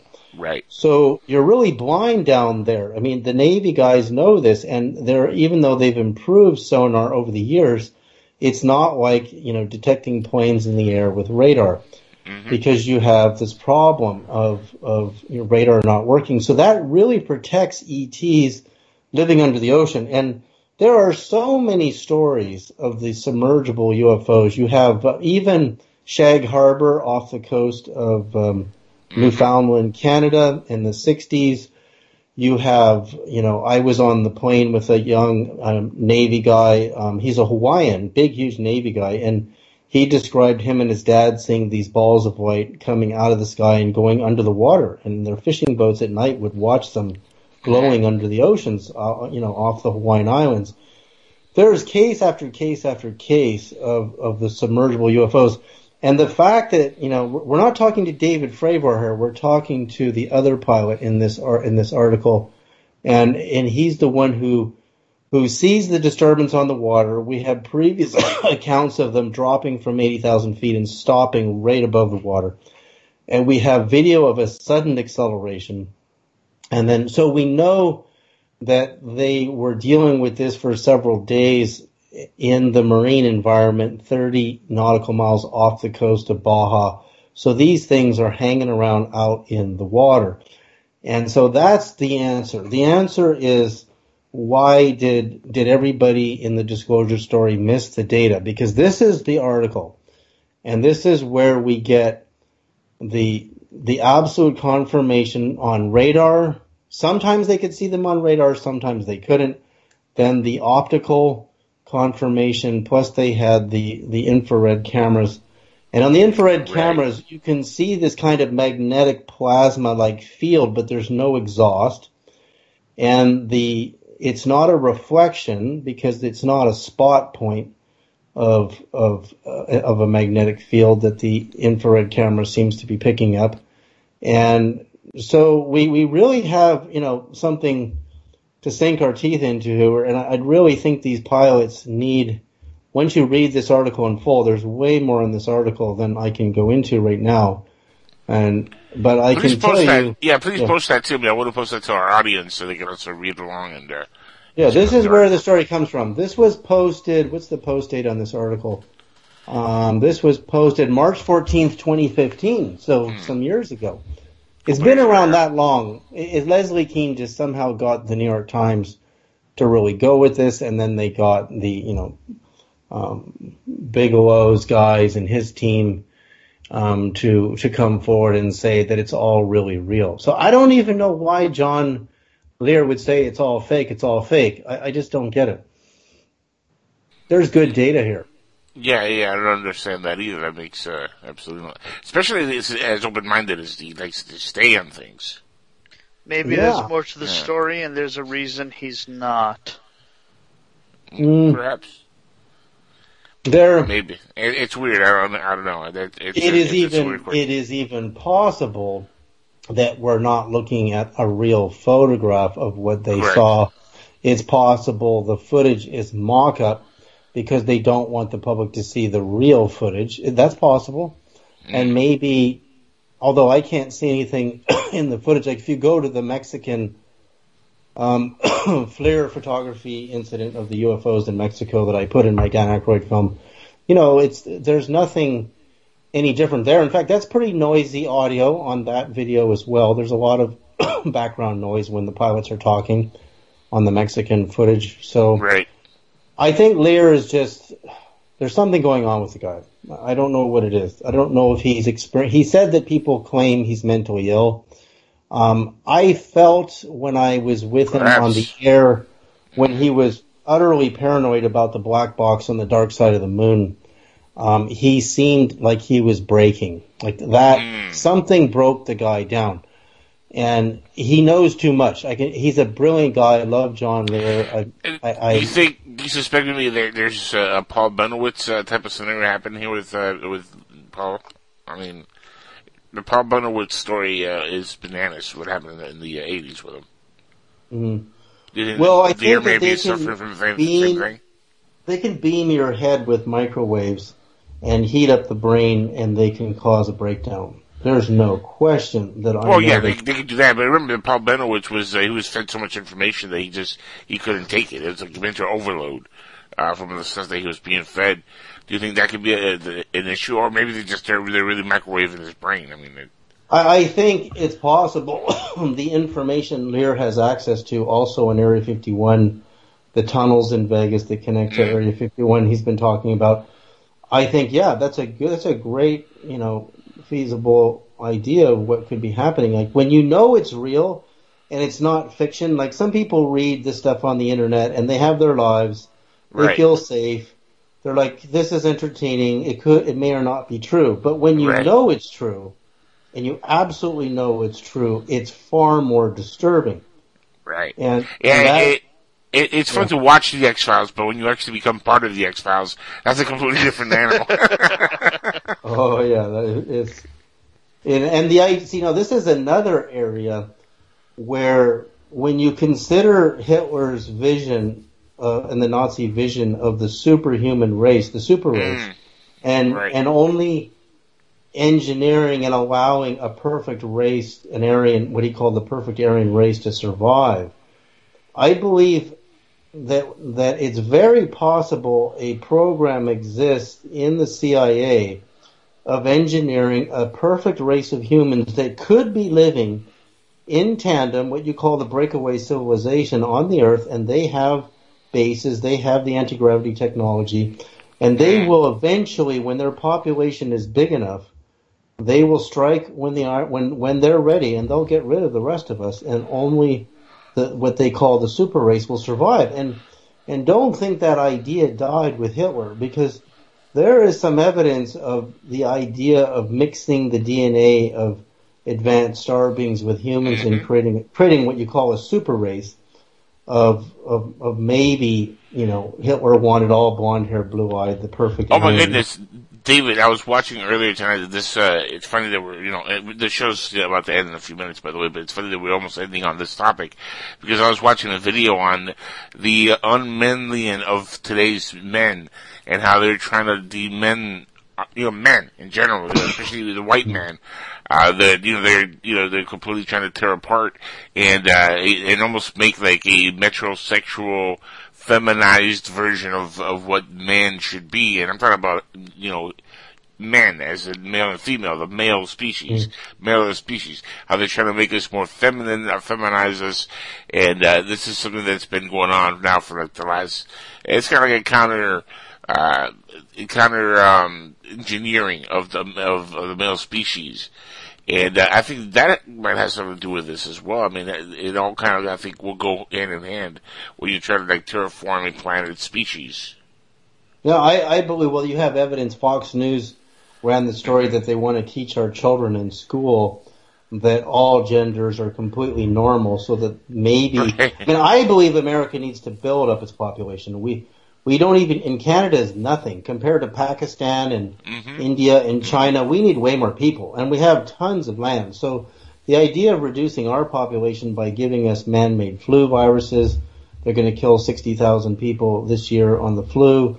I mean, they're stupid. We need to be a stronger force. But if they have these secret bases where they've engineered these superhumans, and once there's enough of them, the breakaway civilization takes over, They give the rest of us a virus, and they live on. I mean, that may explain a lot of the UFO activity we're seeing right there.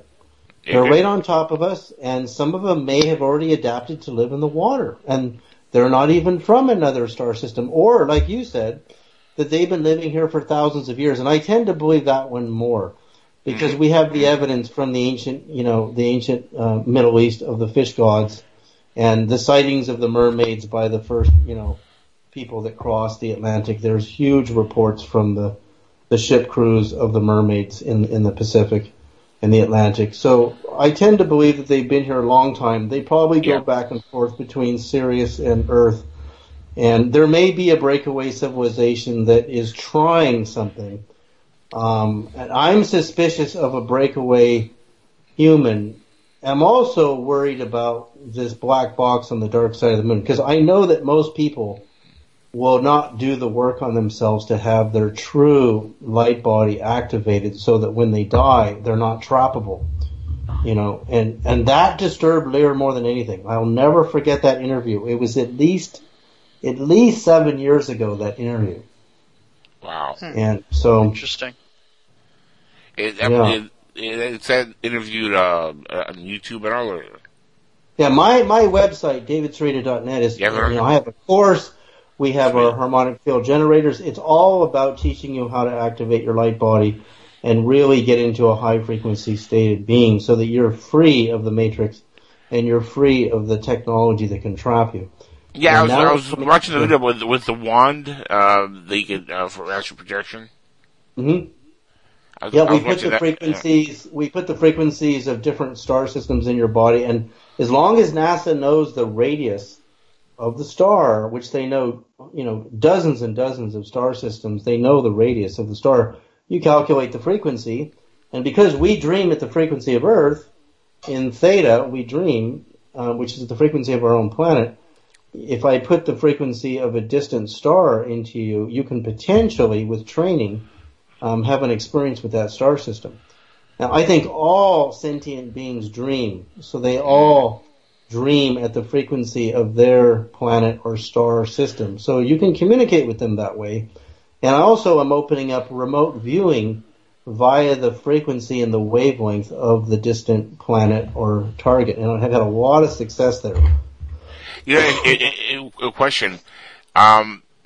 Especially when we talk about, we dream and our dream cycle on whatever planet that we're on. For example, you mentioned something in one of the videos which kind of like intrigued the heck out of me, because I usually have random dreams that really mean nothing. Can I tweak and teach myself how to actually do this? Could anybody? Yeah. See, I'll tell you that I've been meditating for 40 years every day, and I can go into these very high frequency, blissful, ecstatic states and have completely meaningless dreams. But it wasn't until I introduced perfect harmonic field generators into my sleep space that I could target my dreams. And my dreams became much more meaningful and lucid and pure. And then when I would go another month and do no frequencies and meditate every day. And yes, even without the technology and the harmonics, I could have the odd mystical experience. But when you understand the dimensions of a temple, like the Holy of Holies in Israel, is a wavelength and therefore a frequency, and the staff of Moses is an antenna whose height is equal to half a wavelength, you can calculate precise frequencies that can turn on your light body and open up a huge dreaming potential, which I've been able to do. My dreams, when I post them on Facebook, just part of them, people they just seem to go, how can I do that? How can I dream in those spaces? We all have it as a potential. The reason your dreams are meaningless is we're bombarding our electric field on the planet with all these microwave towers. It's destroying people's dreams. It's making it all mush.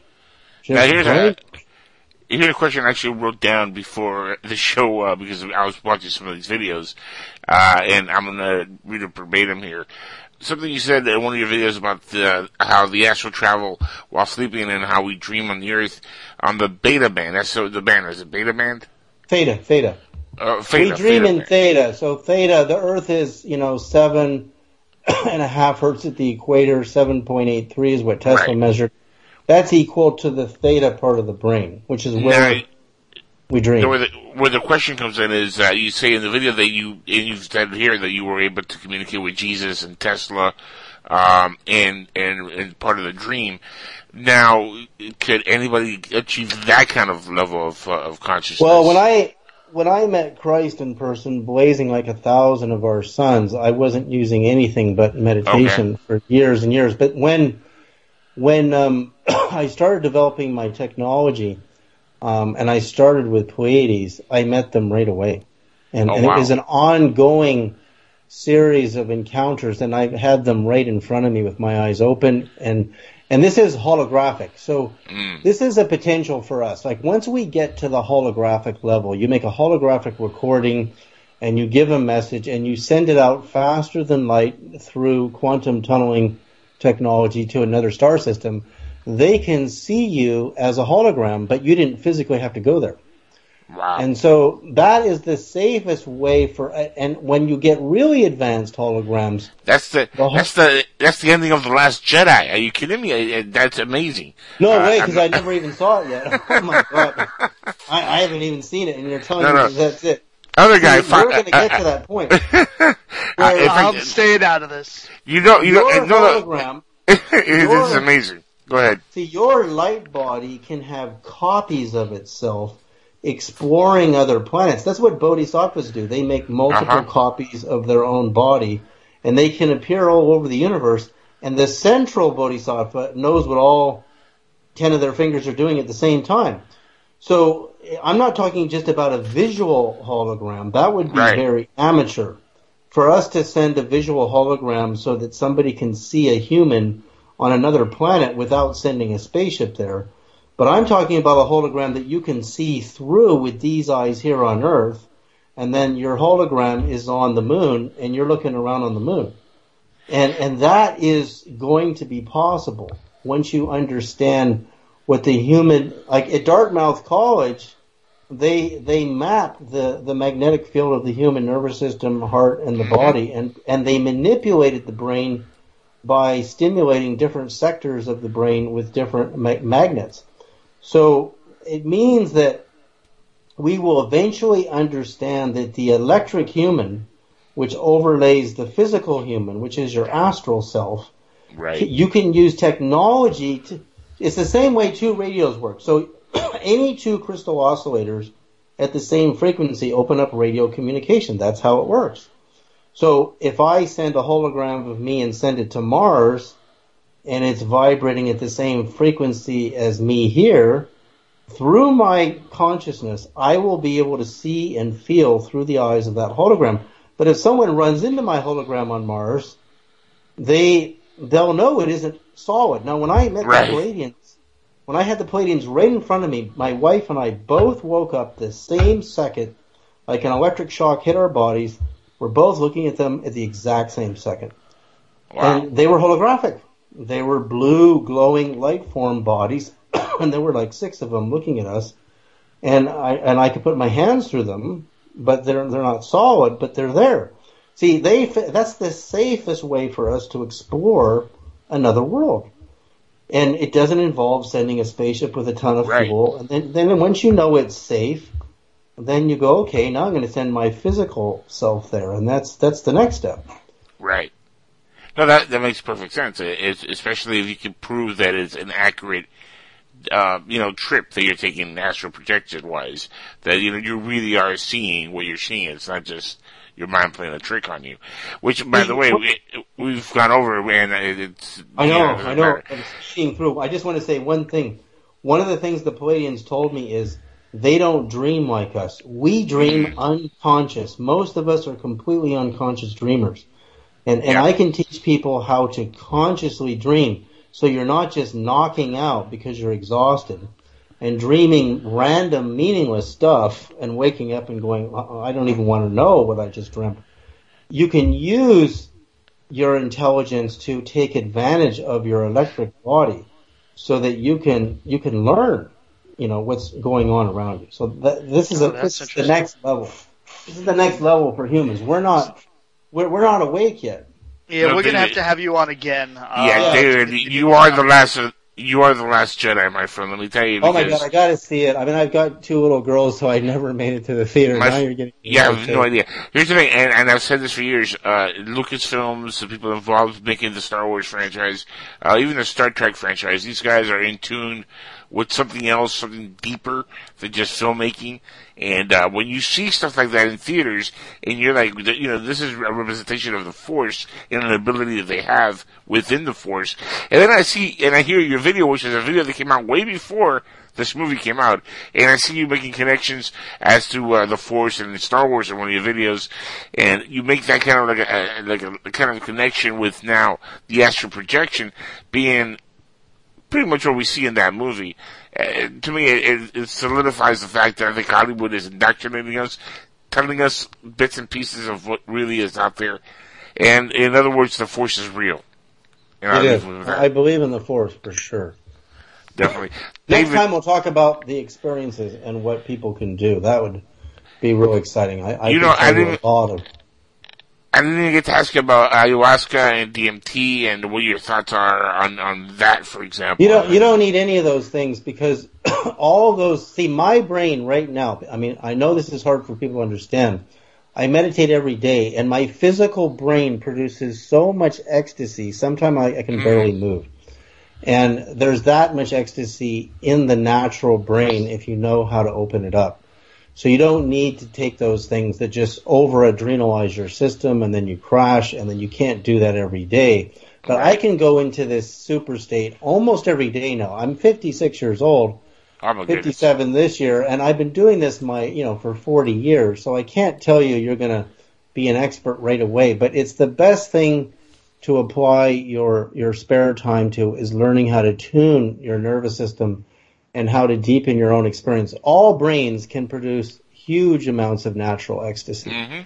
They can all do it, and those kind of experiences from the DMT molecule and those things, and I've had great conversations with my dad about this. You should have my dad on about that because he's a 1960s PhD from Berkeley who's done everything there is and then hung out with all the gurus from India and done all those different plants when he was younger. And he'll tell you the same thing. The meditation is way better. You actually will get way more quality, pure ecstasy through meditation than any of those things. I definitely believe it. David, we have to go.